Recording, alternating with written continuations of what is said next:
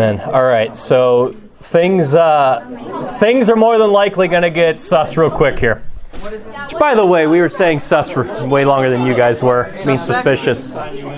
So, I am looking for 8 volunteers. Hold on. Goodness, this is like kids ministry all over again. I don't know what you're asking, but I'm going to raise my hand. I'm looking for volunteers who trust me.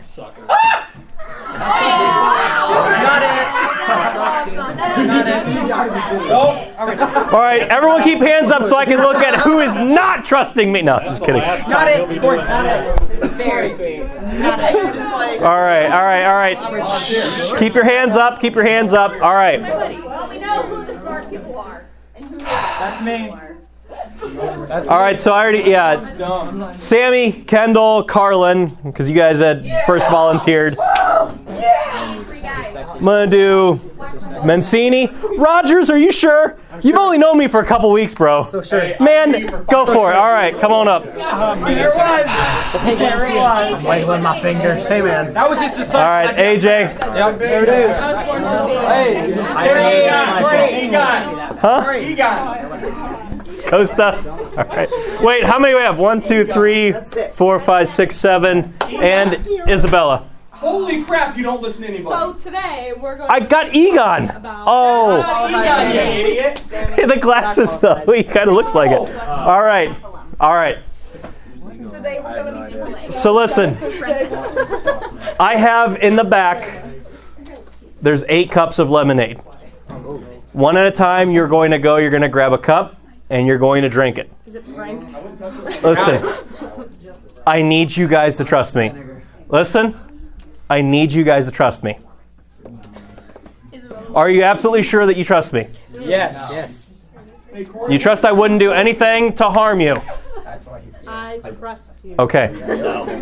One at a time. Go ahead and pick your lemonade. Just bring it back to your seat. Don't drink it yet. Take it back to your seat. Don't do anything to it. In the front or in the seat?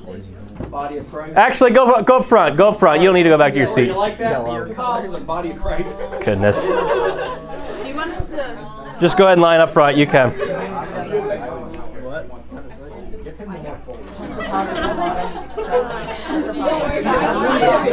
Let's go, fellas. Don't do anything to it. Smelling is anything. Oh, I'm sorry. Smell it, bend, don't swish it, nothing. I can really go stuff right now. I said don't smell it. I didn't. Bro. All right. Listen.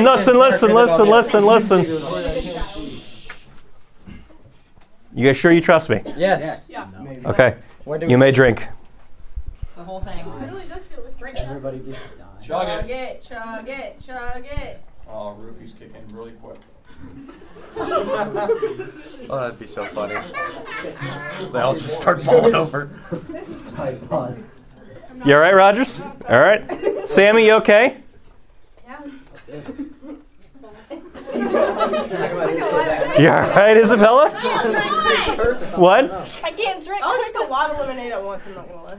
If you have to... You all right, Carlin? All right. Just drink it. All right. Throw the cups away and then back to your seats. I appreciate you guys trusting me. All right. So we're in James chapter 1. Hopefully you have your Bibles open. We started a study last week on the marks of a maturing disciple. We're coming off of camp. We're coming off summer. We are already full swing into the school season.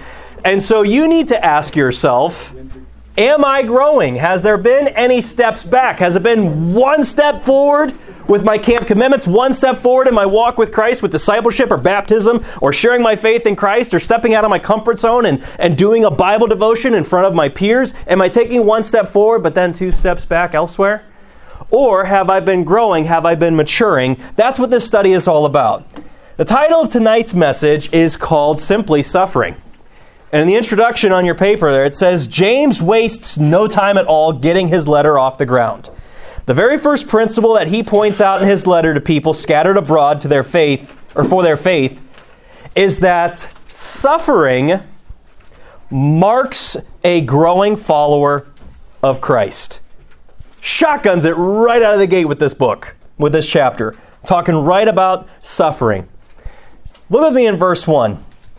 James, a servant of God and of the Lord Jesus Christ, to the 12 tribes which are scattered abroad, what up? He said greeting there, but I just added to the Word of God. And I took away from the Word of God. Now I'm going to probably suffer some plagues. Verse 2, my brethren, waste no time at all. Count it all, what? When ye fall in diverse temptations, a diversity of temptations, a vast array of temptations. Knowing this, verse 3, that the trying or testing of your faith worketh what? Patience. But let patience have her perfect work, that ye may be what? Perfect. And entire, wanting nothing. You know what's interesting on your outline there, the proper attitude to have towards trials. It says to count it all joy when the proof of your faith is put to the test. You guys realize that word temptation, it actually means putting to proof. In other words, it's testing time. It is putting to proof what's really inside of me. Do I have faith? Do I have the Lord Jesus Christ inside of me? Well, now it's time to prove it. It's time to put it to the test. Count it all joy when the proof of your faith is put to the test. Hold your place here and turn over one book to your right to 1 Peter. You know, we talked a lot in our introductory class last week on the book of James about how James is writing to suffering saints. That's the audience.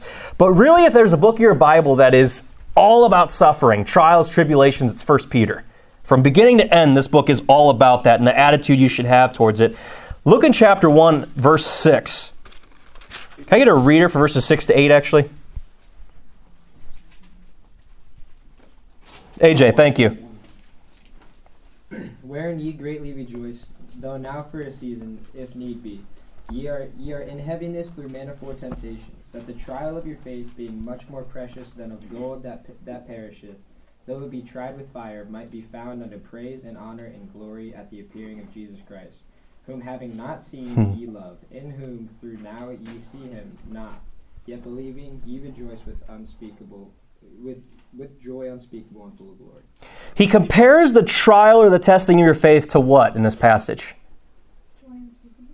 Joy unspeakable. What physical substance does he liken it to in verse 7? Gold. And when he says tried and gold that perisheth, being tried with fire, has anybody actually seen gold purified? Do you guys know the process of what goes into gold being purified? What happens? You heat it, and then what happens? Why would you heat it? What benefit do you get from putting it in fire? Isabella? It burns impurities. So in other words, things that make it less pure, things that make it less valuable, the fire helps bring those things to the surface so that you can then get rid of it. Sometimes they have to beat it. Sometimes they have to scrape it off with something very, very sharp and hot, and they scrape it off the top in order to make that gold more pure, make it a more valuable substance. And please don't miss verse 8. The blessing that you and I have, whom having not seen Jesus Christ. Anybody here see Jesus Christ? Don't raise your hand because we're going to make fun of you. No, none of us have. Has anybody heard the audible voice of Jesus Christ before? No. But do you believe him? Do you love him more than anyone else on this planet? You realize that makes you a strange anomaly to the unseen spiritual world? We're going to end tonight with talking about that. So don't miss verse 8. But turn over to chapter 4. Still holding your place in James 1. Chapter 4 of 1 Peter. Look in verse 12. Can I get a reader for verses 12 and 13? Warren. Beloved, think it not strange concerning the fiery trial which is to try you, as though some strange thing happened to you. But rejoice inasmuch as ye are partakers of Christ's sufferings, that when his glory shall be revealed, ye may be glad also with exceeding joy. Jesus says that whenever you and I suffer for him, whenever we go through any kind of testing of our faith, or even temptation, as we're going to see here in a little bit, And if we stand strong in that, and we don't let it sway us, we don't let it weaken our faith, or we don't give in and just dial things back, Jesus Christ says, you're being a partaker of my sufferings. You're becoming conformable. You're being molded in that fiery furnace to be more like him. So he says, don't think it anything strange. This is good. This is needed.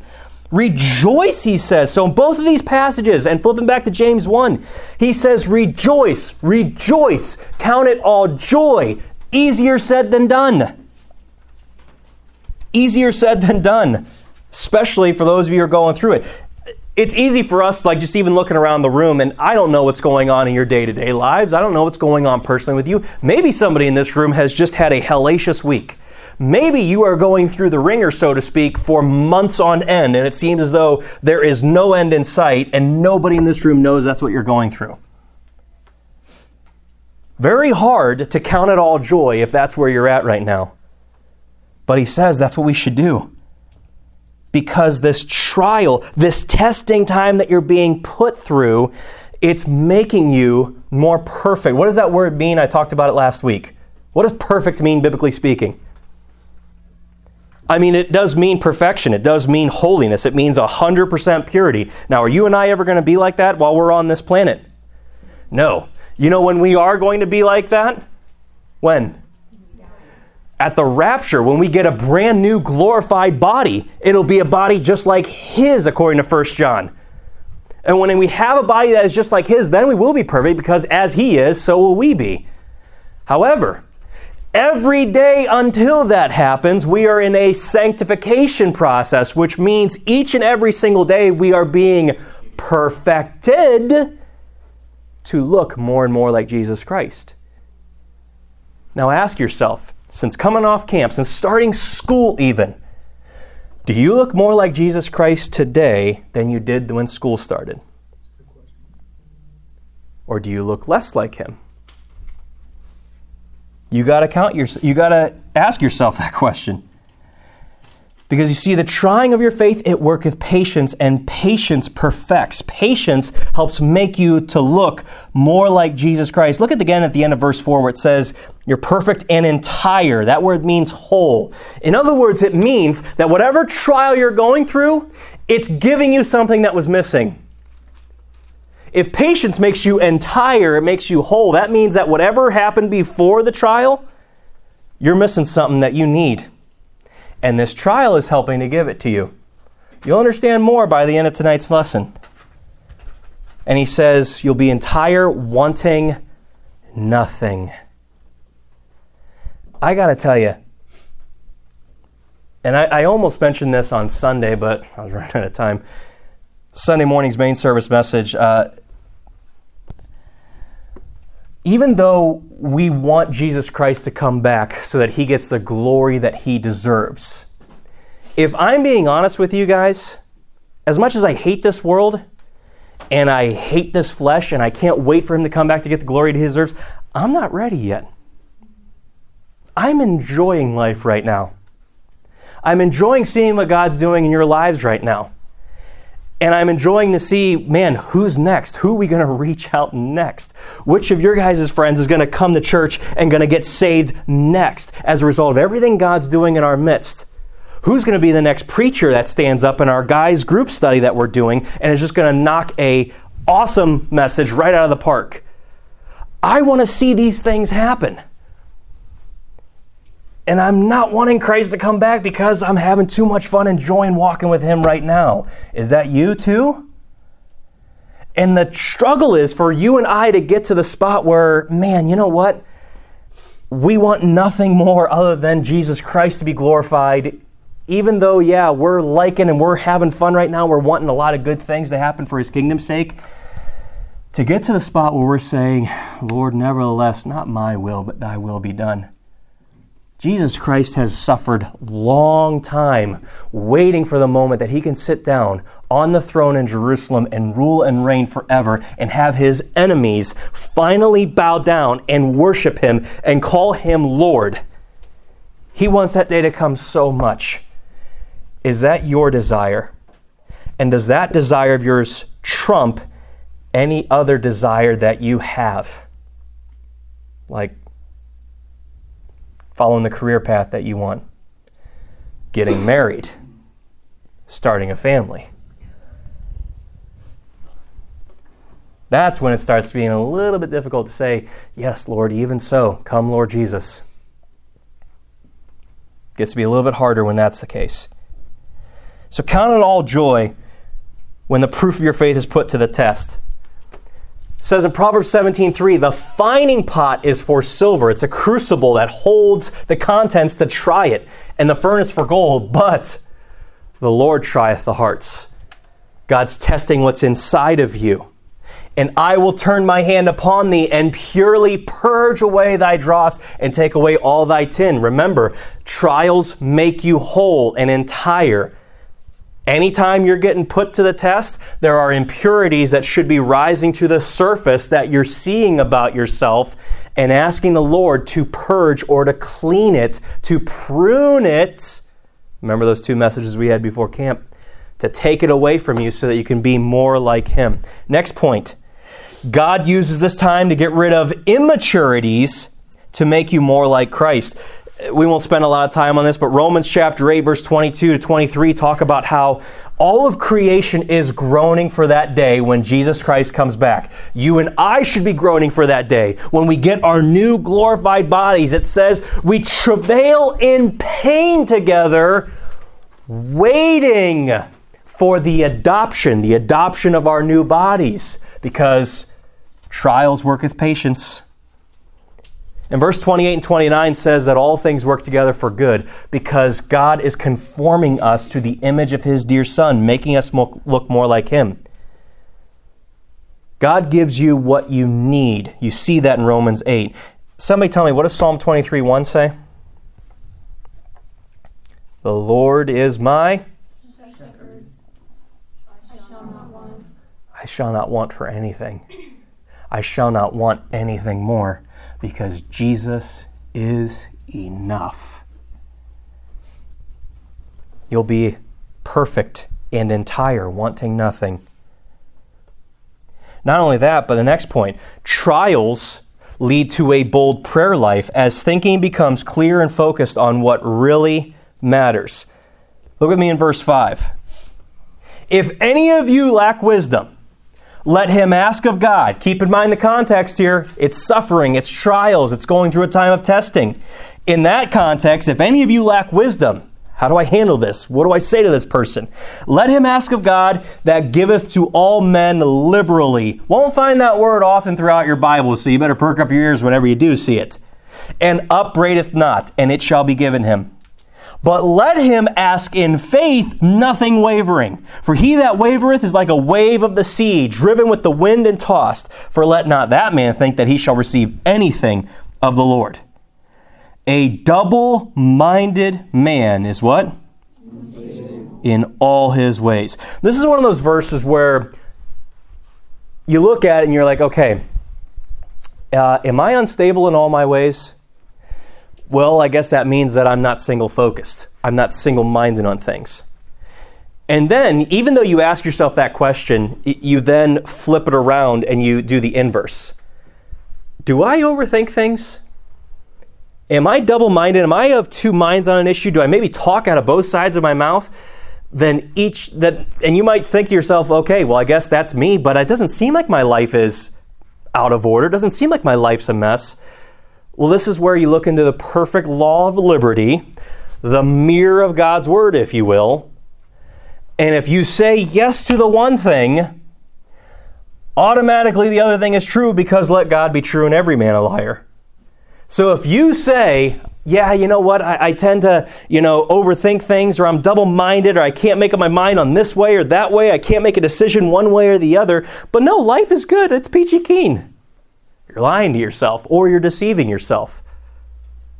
The Bible says a double-minded man is unstable in all his ways. Your life is just a mess in every area. Family, school, youth, your work relationship with God. It's all around just wild and whacked. So rather than wishing the pain away, first bullet point there, ask God for wisdom to weather the storm. Ask him, what one thing is God trying to get your attention on? What single thing do you need to learn through this trial, through this time of suffering? Because this is what true riches are.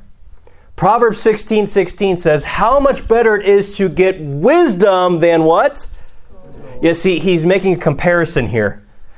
See, if gold is the trying of our faith, well, what is the wisdom you're gaining from this trial? What is it, the lesson that's being learned from this time of testing? Andy just talked for about 49 minutes the other day about wisdom. Excuse me, 49? It was 49.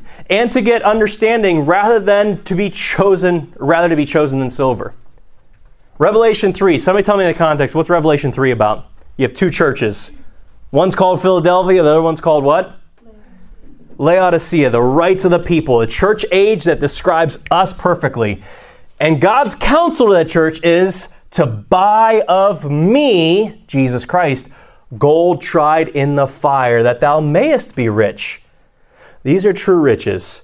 You need to ask yourself, and you need to be asking God, Lord, what is the one thing that I need to learn from this trial?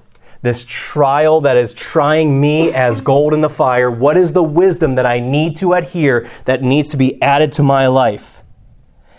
And make no mistake about it, next bullet point, instability comes from a lack of single-mindedness. And it will ensure a lack of success. What do I mean by that? That word unstable only shows up 4 times in your Bible. That's it. One of them's here. It says you're unstable in all your ways. The other 3 locations, the very first mention, is talking about Reuben. Jacob is going through and he's talking to all of his sons. And it's actually a beautiful picture in Genesis 49 of the judgment seat of Christ, where the father has his children, his sons before him, and he starts telling them, here's how you are. Here's what you're like. Here is it based upon your works.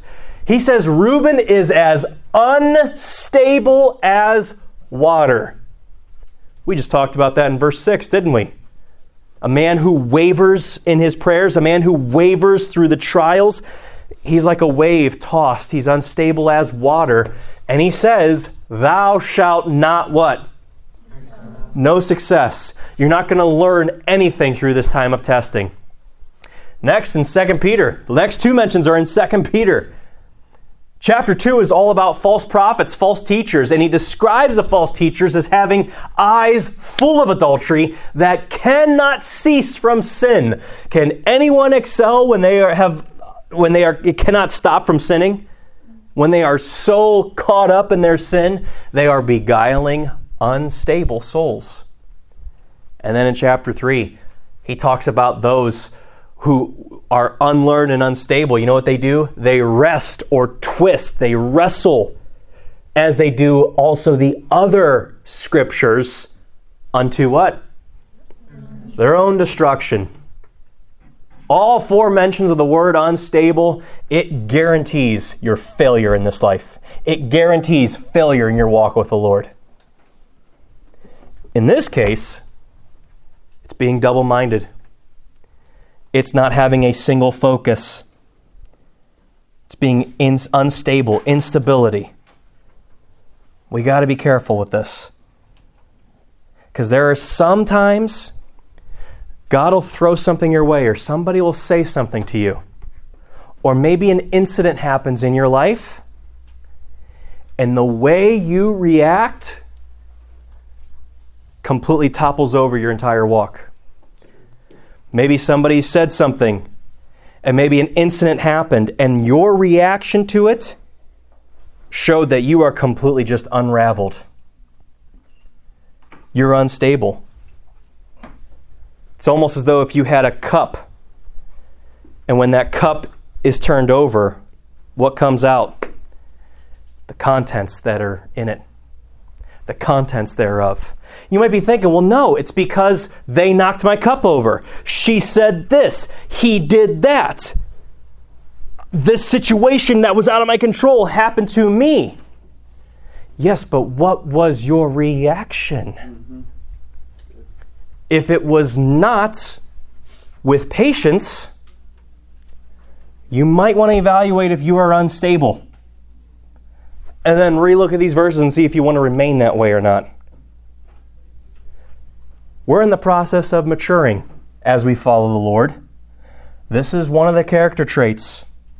How you do in suffering will determine if you are a true, genuine follower of the Lord or not. I'm not saying saved or lost. I'm saying a disciple. Got to be looking into these things.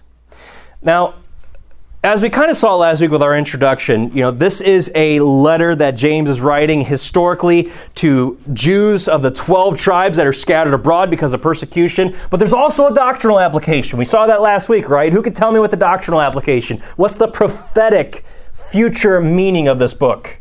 How's God going to use it in the future? What is that noise? It's weird. Sorry, I couldn't help it. I'll stop. It's getting Christmas season, Andy. We're going to be quoting Christmas Vacation left and right. What's the doctrinal application of this book, Costa? To be able to know people by their works. Why? Where? And during what time? The tribulation period. The tribulation period. Prophetically speaking, God is going to use this book in an incredible way to reach out to those after the rapture of the church who are still left here, specifically the 12 tribes of Israel who are going to comprise the 144,000 Jewish witnesses. And so with each chapter, there's usually one in each chapter, probably not chapter 3, and I don't think in chapter 4. But each chapter we're going to see a passage that has a tribulation context to it that we have to look at and we have to tackle. Because otherwise, you're going to be sitting there wondering, well, how on earth does this apply? And the historical goes in with the doctrinal. So look with me in verse 9. This is one of those. Let the brother of low degree rejoice in that he is exalted, but the rich in that he is made low. Because as the flower of the grass, he shall pass away. For the sun is no sooner risen with a burning heat, but it withereth the grass, and the flower thereof falleth. And the grace of the fashion of it perisheth, so also shall the rich man fade away in his ways. Now you might be looking at that and thinking, okay, so rich people can't be saved, poor people go to heaven. Awesome. That's why we have to look at this and dive into this in a tribulation aspect. So on your outline here, I put a little note there. When this letter was written, again, think back to the historical application. The rich refused to help the poor who were scattered abroad suffering persecution. Why would the rich refuse to do that? Well, lest they also fell under the same fate.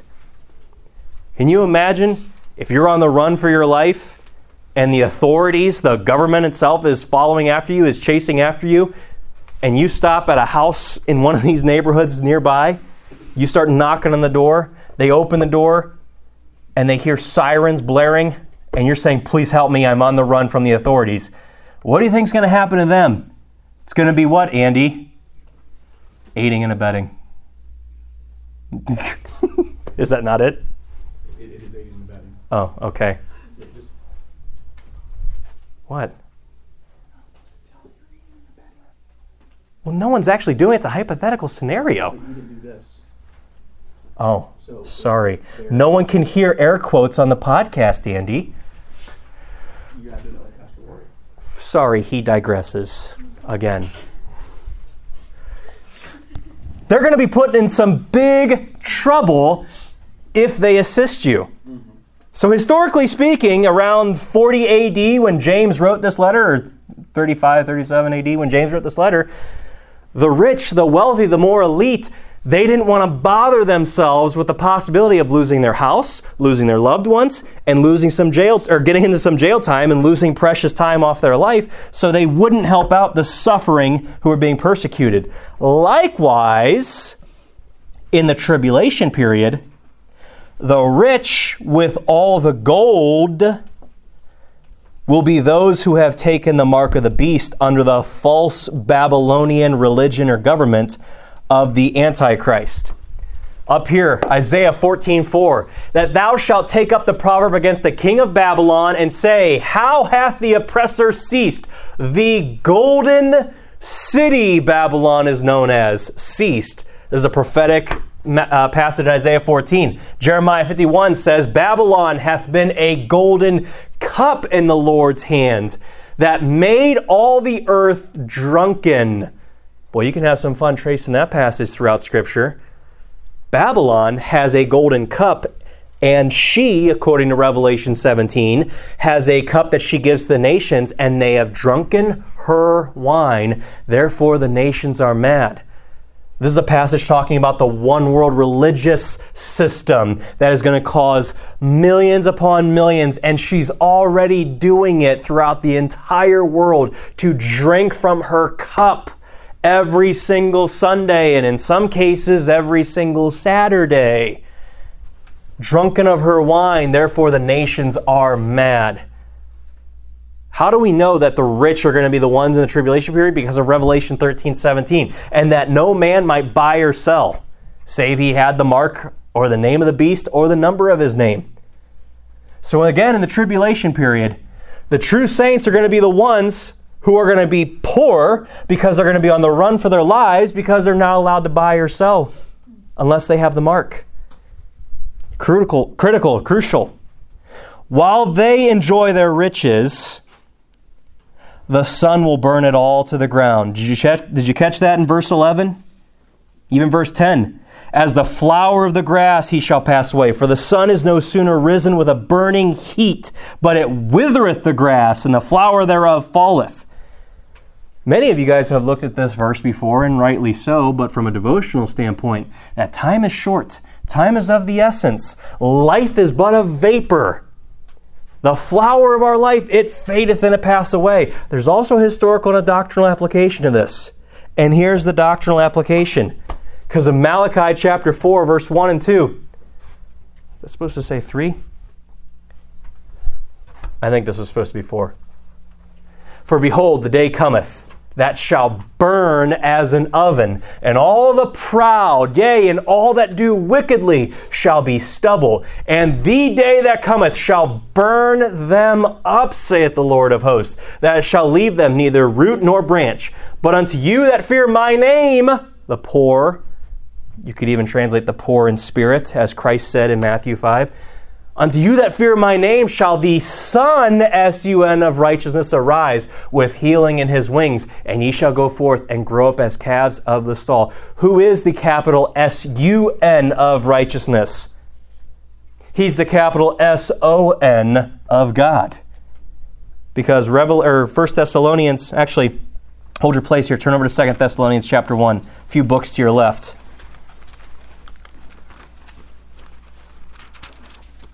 Those of you that drank the lemonade, doing good? Feeling okay? All right. It's a little toasty. 2 Thessalonians, oh, it's extraordinarily toasty in here. 2 Thessalonians chapter 1. Look at verse 4. So that we ourselves glory in you in the churches of God for your what? And faith in all your persecutions and tribulations that ye endure, which is a manifest token of the righteous judgment of God, that ye may be counted worthy of the kingdom of God, for which ye also suffer. Seeing it is a righteous thing with God to recompense or pay back, revenge, vengeance is mine, saith the Lord, tribulation to them that trouble you. That's what James was talking about with the rich that were troubling the poor. Verse 7, and to you who are troubled, rest with us, when the Lord Jesus shall be revealed from heaven with his mighty angels, verse 8, in flaming fire, taking vengeance on them that know not God, and that obey not the gospel of our Lord Jesus Christ. Yikes. That is not going to be a good day for anyone who's still here. That's not going to be a good day for anybody who's taken the mark of the beast. That is not going to be a good day for the rich in the tribulation period.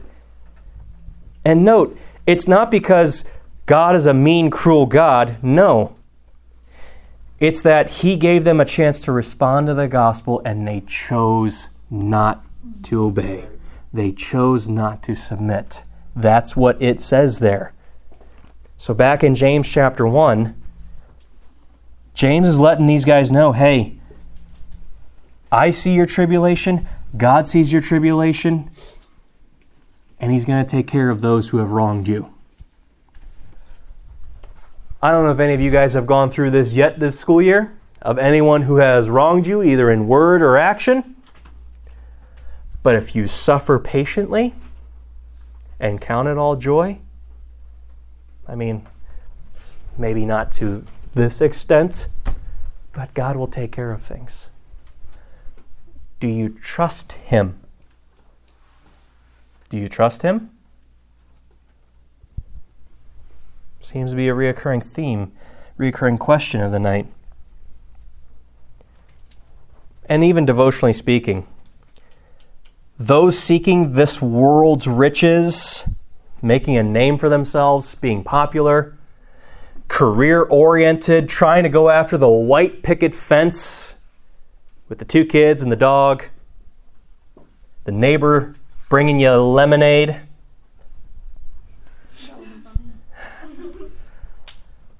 That's their idea of settling down. And hey, praise God, we go to church on Sundays. What they're failing to realize is that one day that life, which not that there's anything wrong with that life, but you guys get what I'm saying with that type of lifestyle where it's, as Revelation 3 says, I'm rich and increased with goods. I have need of nothing. What they don't realize is that all that they're piling up on this planet, their house, their job, their career, their 401k, their grades, their college education, whether or not they're going to graduate cum laude, whether or not they're going to be in the top 10, whether or not they're going to be, whatever the case they're building up, one day it's all going to burn up. Physically on this earth, and if you are a believer, it's going to be wood, hay, and stubble at the judgment seat of Christ. If it wasn't done with Christ's kingdom in mind, rather than making your own kingdom here on this planet. That's the devotional application of that. Time is precious, so buy real gold. Get some skin in the game. Be willing to let God test you and take it patiently. Mm-hmm. Look at verse 12. Blessed is the man that endureth temptation, for when he is tried, he shall receive the crown of life, which the Lord hath promised to them that what? Let no man say, when he is tempted, I'm tempted of God. For God cannot be tempted with evil, neither tempteth he any man. Even in Genesis 22, when it says that the Lord tempted Abraham, you could look at Hebrews 11:17, I believe it is. That word is used there to say that God was testing Abraham. He's not tempting him to sin. Verse 14. But every man is tempted. Oh, don't miss this. Every man is tempted when he is drawn away of his own lust and enticed. Then, when lust hath conceived, it bringeth forth what? And sin, when it is finished, bringeth forth death. You see, your response, back on your outline, your response to trials and temptations reveals your growth level. How you respond in both the testing and trying of your faith and the temptations that come with your faith and walking with God. How you respond to both, it will reveal whether or not you have the marks of a maturing disciple. You see, the first bullet point on there, we are not tempted with lust. And I get it. That's a word that we always synonymously use talking about sexual sin. But do you guys realize, according to Romans chapter 7, that word lust, it just simply means to covet? It's the 10th commandment. Thou shalt not covet. You're wanting something. You're wanting more than what God has allowed for you. So this goes for everybody in here, whether you're struggle with lust in the sexual realm, or just wanting things, or wanting people, or wanting objects, or wanting notoriety that is more than what God has allowed for you. This goes for everyone. We always often say, man, I was tempted with lust, but that's not how it says it here.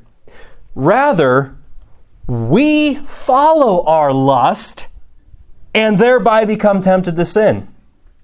Did you see that in verse 13 or verse 14? Every man is tempted when he is drawn away of his own lust and enticed. This is utterly huge. It's not the other way around. 1 Corinthians 10, 12, and 13. Wherefore let him that thinketh he standeth take heed lest he what? Fall. A falling down, a falling away. Verse 13. Memorize both of these verses. There hath no temptation taken you but such as is common to man. Common temptation. But God is faithful, who will not suffer or allow you to be tempted above that ye are able. I don't care what it is. I don't care how many times you've fallen. I don't care how many times you say, man, I just can't seem to escape it. That verse says otherwise. He will not suffer or allow you to be tempted above that you're able, but will with the temptation also make a way to escape, that ye may be able to bear it. Do you believe that? Are you seeing that? Take heed lest ye fall. Speaking of falling, Proverbs 4, 14 and 15 says, enter not, just going with this theme again of we of our own lust pursue to be tempted. We open ourselves up and make ourselves susceptible to temptation. Enter not into the path of the wicked. That means it's your choice. Go not into the way of evil men. Avoid it, pass not by it, turn from it, and pass away. I used this passage when we were talking in biblical relationships about physical contact with members of the opposite sex. Well, if you just stay out of the path of the wicked to begin with, you won't have to be tempted with avoiding it. And if you avoid it, you won't be tempted with the possibility of passing by it. And if you just turn from it and pass away, you'll be fine.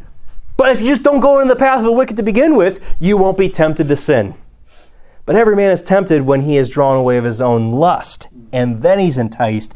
And then he's tempted. And lust, when it's conceived, bringeth forth sin and death. But not only that, talking about falling, right?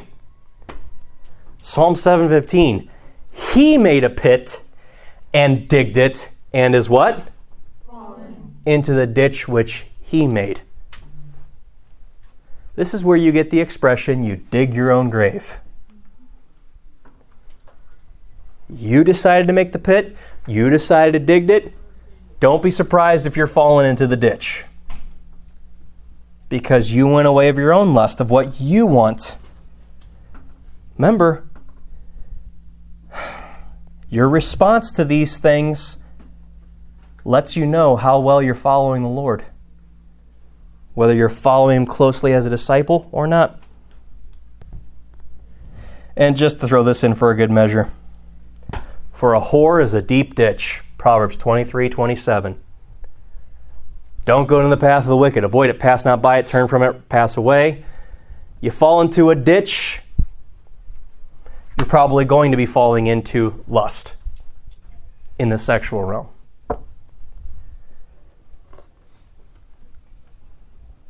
You know what 1 Peter 5:8 says? Anybody have that memorized? Be sober. The adversary, the devil, walketh about as a roaring lion, seeking whom he may devour. Yeah, exactly. The very next verse says, whom resist steadfast. Resist him. We'll talk about that when we get to James chapter 4. And he says in verse 10 that after you've resisted him, after you've suffered, in other words, you've borne the brunt of that, you've not given in to that temptation, it'll perfect you. It'll make you more like Christ. But as you see on the next point, if you love the Lord, you will grow to resist temptation and you'll receive a reward of your sufferings. He talks about the crown of life. Anybody know what John 14:15 says? If ye love me, yeah. He's going to give the crown of life in verse 12, end of verse 12, which he's promised to those that love him. Again, this was the verse that broke me as going into my sophomore year of camp. Somehow, any of you guys ever have like a verse memorized and you're like, how on earth did I memorize that? Because I don't even read my Bible. Don't raise your hand. But that was me, freshman year of high school. Somehow I had that verse memorized, and that was the verse that broke me. It's one of those ones, kind of like we saw earlier with James 1:8 about the double-mindedness. It says, if ye love me, keep my commandments. Okay, well, take a verse like that and do the inverse of it. Okay, if I'm not keeping his commandments, if I'm not walking with God, then that means I don't love him. Sometimes when you just reword things like that, breaks you, because it did me. One day when we stand before the Lord Jesus Christ at the judgment seat, he's going to reward us with crowns. This crown, the crown of life, is given to those who resist temptation. But there's something else that's unique about this crown of life. This is the only crown. There's only 5 crowns that we have a possibility of receiving at the judgment seat. This crown is the only crown where there are 2 possible ways that you can get it. One is here by resisting temptation, and the other one is Revelation 2:10. Fear none of those things which thou shalt suffer. I should have highlighted that. Behold, the devil shall cast some of you into prison, that ye may be... I should have highlighted that. And ye shall have, I did highlight that, tribulation 10 days. Be thou faithful unto what? Death. And I will give thee a crown of life. So it appears here in Revelation 2:10 that this is a crown you get for being martyred. What are the similarities between the two? It's the same crown. Here you get it for being martyred. James 1, you get it for resisting temptation.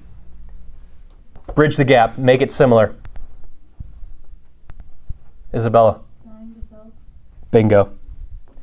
Galatians chapter 5:24. And they that are Christ's have crucified the flesh with the affections and lusts. You die to self every single day. You will both resist temptation and you'll be faithful unto death. And you'll be able to cast this crown back at the Lord's feet. Look again at verse 15. Then when lust hath conceived, bringeth forth death. When lusts, that's interesting. Both life and death start at conception. Here's the passage talking about death starting at conception. When lust conceives, it bears a child. That child is sin. And that child will surely kill you. You know what you learn from this, what you glean from this?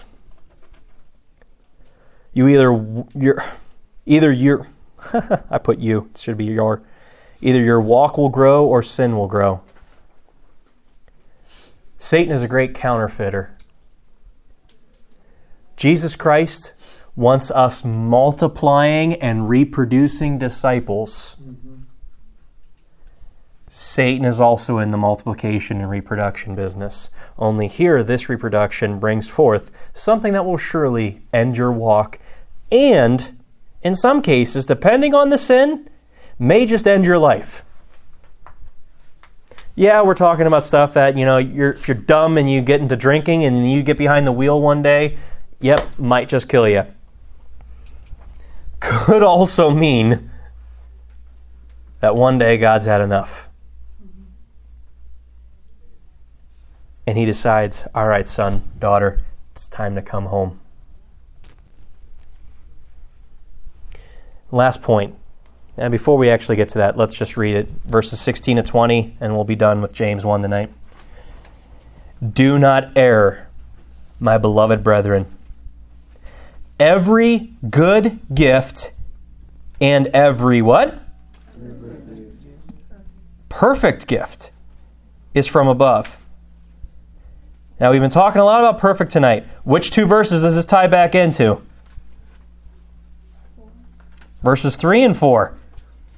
The trying of your faith worketh patience. Let patience have her perfect work, So trials are equated with perfection. Trials, testing, is equated with you being more like Christ. And according to verse 17 here, perfection is equated to a gift.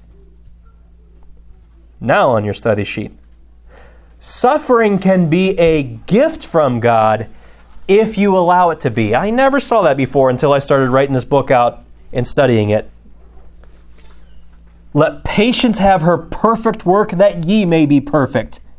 And it comes for trials and suffering. Every good gift and every perfect gift is from above, and cometh down from the Father of lights, with whom is no variableness. That means he's not fickle. That means that God, though we may be, God is not unstable. Neither is there shadow of turning. That means he's not going to change his mind. Change his mind about what? Look at verse 18. Of his own will, meaning it started in God's will. It started in God's mind that he would redeem us. Of his own will begat he us with the word of truth, that we should be a kind of first fruits of his creatures. Wherefore, my beloved brethren, he ends this section the same way as he began, calling them beloved, his brethren. Let every man be swift to hear, slow to speak, slow to wrath, for the wrath of man worketh not the righteousness of God. See, on your outline, if the trying of your faith worketh patience, and patience perfects, which is another word for matures, then start viewing it as the gift that God intended it to be. Talked earlier about gold being tried in like a crucible. Crucible is a tight formation. It's a tight little canister that the contents thereof are held in. It's almost like being equated to, just trials in general, to being squeezed and pressed. Anybody know what the word Gath means? Where Goliath was from? Gath means wine press. And boy, David sure was tested in his faith when he went up against Goliath of Gath. You know what Gethsemane means? The garden which Christ prayed and was in a deep trial and time of testing in his life. Gethsemane took place near a mount. Anybody want to guess what mount it was? Mount Olives. So what does Gethsemane mean? Oil press. From pressing olives. Hey, what do you get when you squeeze lemons? Wrong. Wrong. You get what's inside. Don't believe me? In 1978, a dozen Europeans and at least 3 countries became ill after eating Israeli oranges, lemons, and grapefruit that had been tainted with mercury. A group of Palestinian extremists took responsibility for the poisoning, saying its goal was to sabotage the Israeli economy. Do you trust me?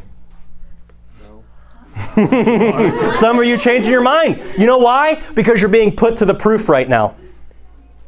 You're being put to the proof as to whether or not, did I actually do something or not? Because here, these whack jobs did against God's people. But you learn a very valuable lesson from this. When you're being pressed, what's inside comes out. So you might be thinking, man, when that happened to me, that incident, or when she said this to me, or when he did that to me, to go back to our illustration earlier, how did you react? You might be thinking, no, it's because of what they said or did. Because what's inside comes out. If you are sowing in the flesh in Galatians chapter 6, if you are walking in the flesh in Galatians chapter 5, you are going to reap or produce the flesh. However, if you are putting in, being filled with the Spirit, and walking in the Spirit, and sowing in the Spirit, what comes out of you will be Spirit-filled when your cup is tipped upside down and you are put to the test. You learn from this, you get what's inside. You know what else you gain from this analogy and just from trials in general?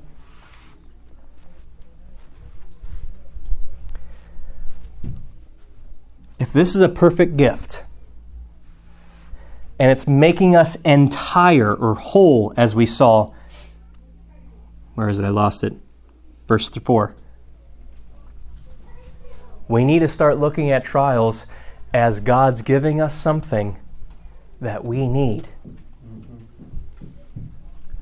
Now, how many of you guys tasted your lemonade and it was completely fine? Maybe a little sugary, but fine. Hands high. 1, 2, 3, 4, 5, 6. Okay, one of y'all is lying. 2 y'all is lying, actually. How many of you tasted it and it was pretty bitter? Like what? It was like vinegar. Like it smelled like vinegar. Out of those 8 cups, 5 of them had apple cider vinegar in them. You know what apple cider vinegar does? It helps no, it doesn't. It helps lower blood sugar. It helps calm acid reflux. If any of you wake up and you have acid reflux, take a shot of that bad boy. It has acetic acid, which can kill harmful bacteria in your system. It has natural probiotics, which can improve your immune system and gut health. It has antioxidants, which are naturally occurring substances that can prevent damage to your body's cells.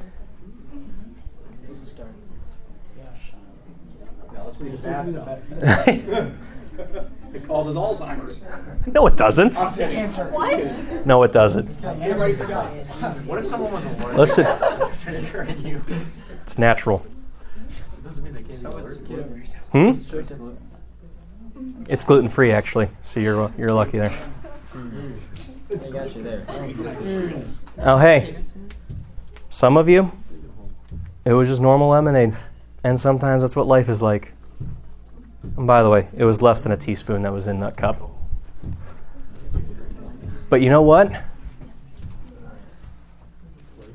In a trial, it's really hard for us to see what is it that God has for us. What is it that He's wanting us to see as the benefit from this trial? We often get so transfixed on the pain and on how bitter things are, and we even fail to realize that even though it tastes sucky, God's giving us something that we need. He's giving us something that will help us to be more like Him. We need to start viewing it as such. You see, Job in 23, we won't take the time to look there. Actually, it'll be the last place we turn. Turn there. Job 23. Job was going through an intense time of trial and testing.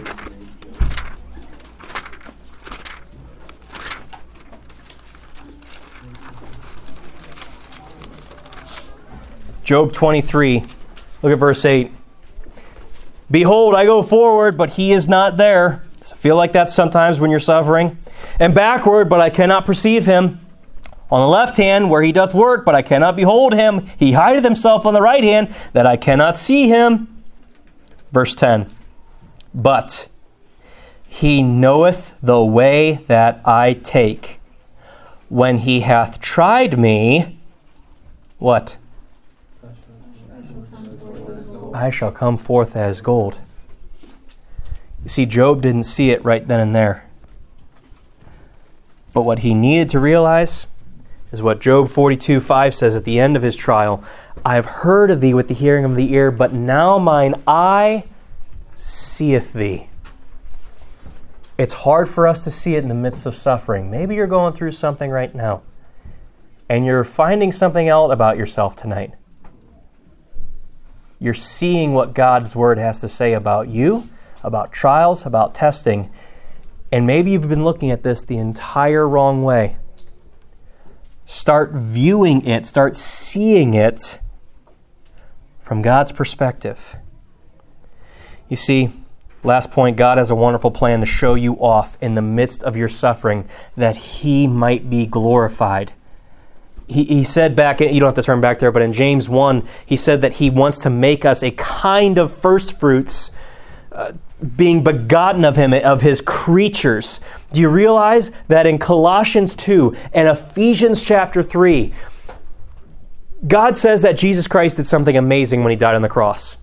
It said that He took our sin, He nailed it to the cross, and then He went to the powers and principalities, the unseen spiritual world, and He made a show of them.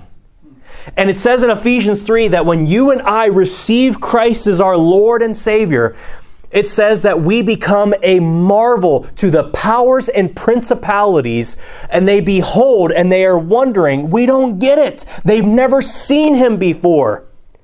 They've never heard Him before. Why are they surrendering their lives to them? How is it that when they're going through a trial, immense testing, immense temptation, they're not giving in, and we saw Him face to face and we still chose to follow the serpent? That's what He likes to do to you. He likes to show you off in front of them and say, behold my servant Job. Think about that the next time you're being tested. That it's not just woe is me and nobody understands what I'm going through. That might be the case. We're flawed people down here. But there's one who knows what you're going through. And He's got an immense plan to do something with the way you're feeling, with the way that you've been treated, mistreated, through the unforeseen circumstances that are outside of your control that have happened to you, that have tipped the contents of your cup over. He wants to mature you so that you're more like His dear Son. How have you been doing on that? Have you been put to the proof? I'll end with this. I asked you guys, especially those of you who took the lemonade. Sounds so cultish now that I'm thinking about it. It's not like it's the first time it's entered my head this week, but I did get approval from other pastors on this. Oftentimes in our trials, we find ourselves wondering, God, can I trust you on this? That's why I asked that. But remember, temptation also means putting to the proof. Don't hesitate the next time, or maybe that's happening to you right now, that you're being tested. It might not be God asking, hey, can you trust me? Maybe God's asking you, can I trust you? I took a chance that those of you who took of the lemonade wouldn't run out of here to go try to throw up any poison you might have thought you drank. And you guys trusted me. And I proved you that you guys trusted me. The next time you're being tested, it might not be that God's not wondering, can you trust me? Because you know you can trust Him. He's proved Himself time and time again. But maybe He's wanting to know, can I take you? Are you, son, are you, daughter, ready for me to take you to the next level of your walk with me? Are you ready to mature? Depending on your reaction to trials, you might not. And maybe that's why you might be in the rut that you're in right now, because of past fails of test. It's okay. His mercies are new each morning. Just know that whenever the next test comes around. Let's pray. Father, I want to thank you for, again, this thunderous book and how James just doesn't come out pulling no punches, comes out swinging. I pray that you would let us take the lessons learned from tonight. And I'll be honest, it was this section of passages that it had me wondering if James was the right book for us. But Lord, even if no one's going through a massive trial of persecution for their faith, I'm sure they're suffering in some way, whether it be something that someone said, or something that they're going through, or maybe even just suffering temptation, and they're battling it right now. So Lord, I hope tonight that they got something from it, and if not, they'd go back over these notes and they'd commit to memory verses that are going to help them to walk closer with you. We ask and pray this all in Jesus' name.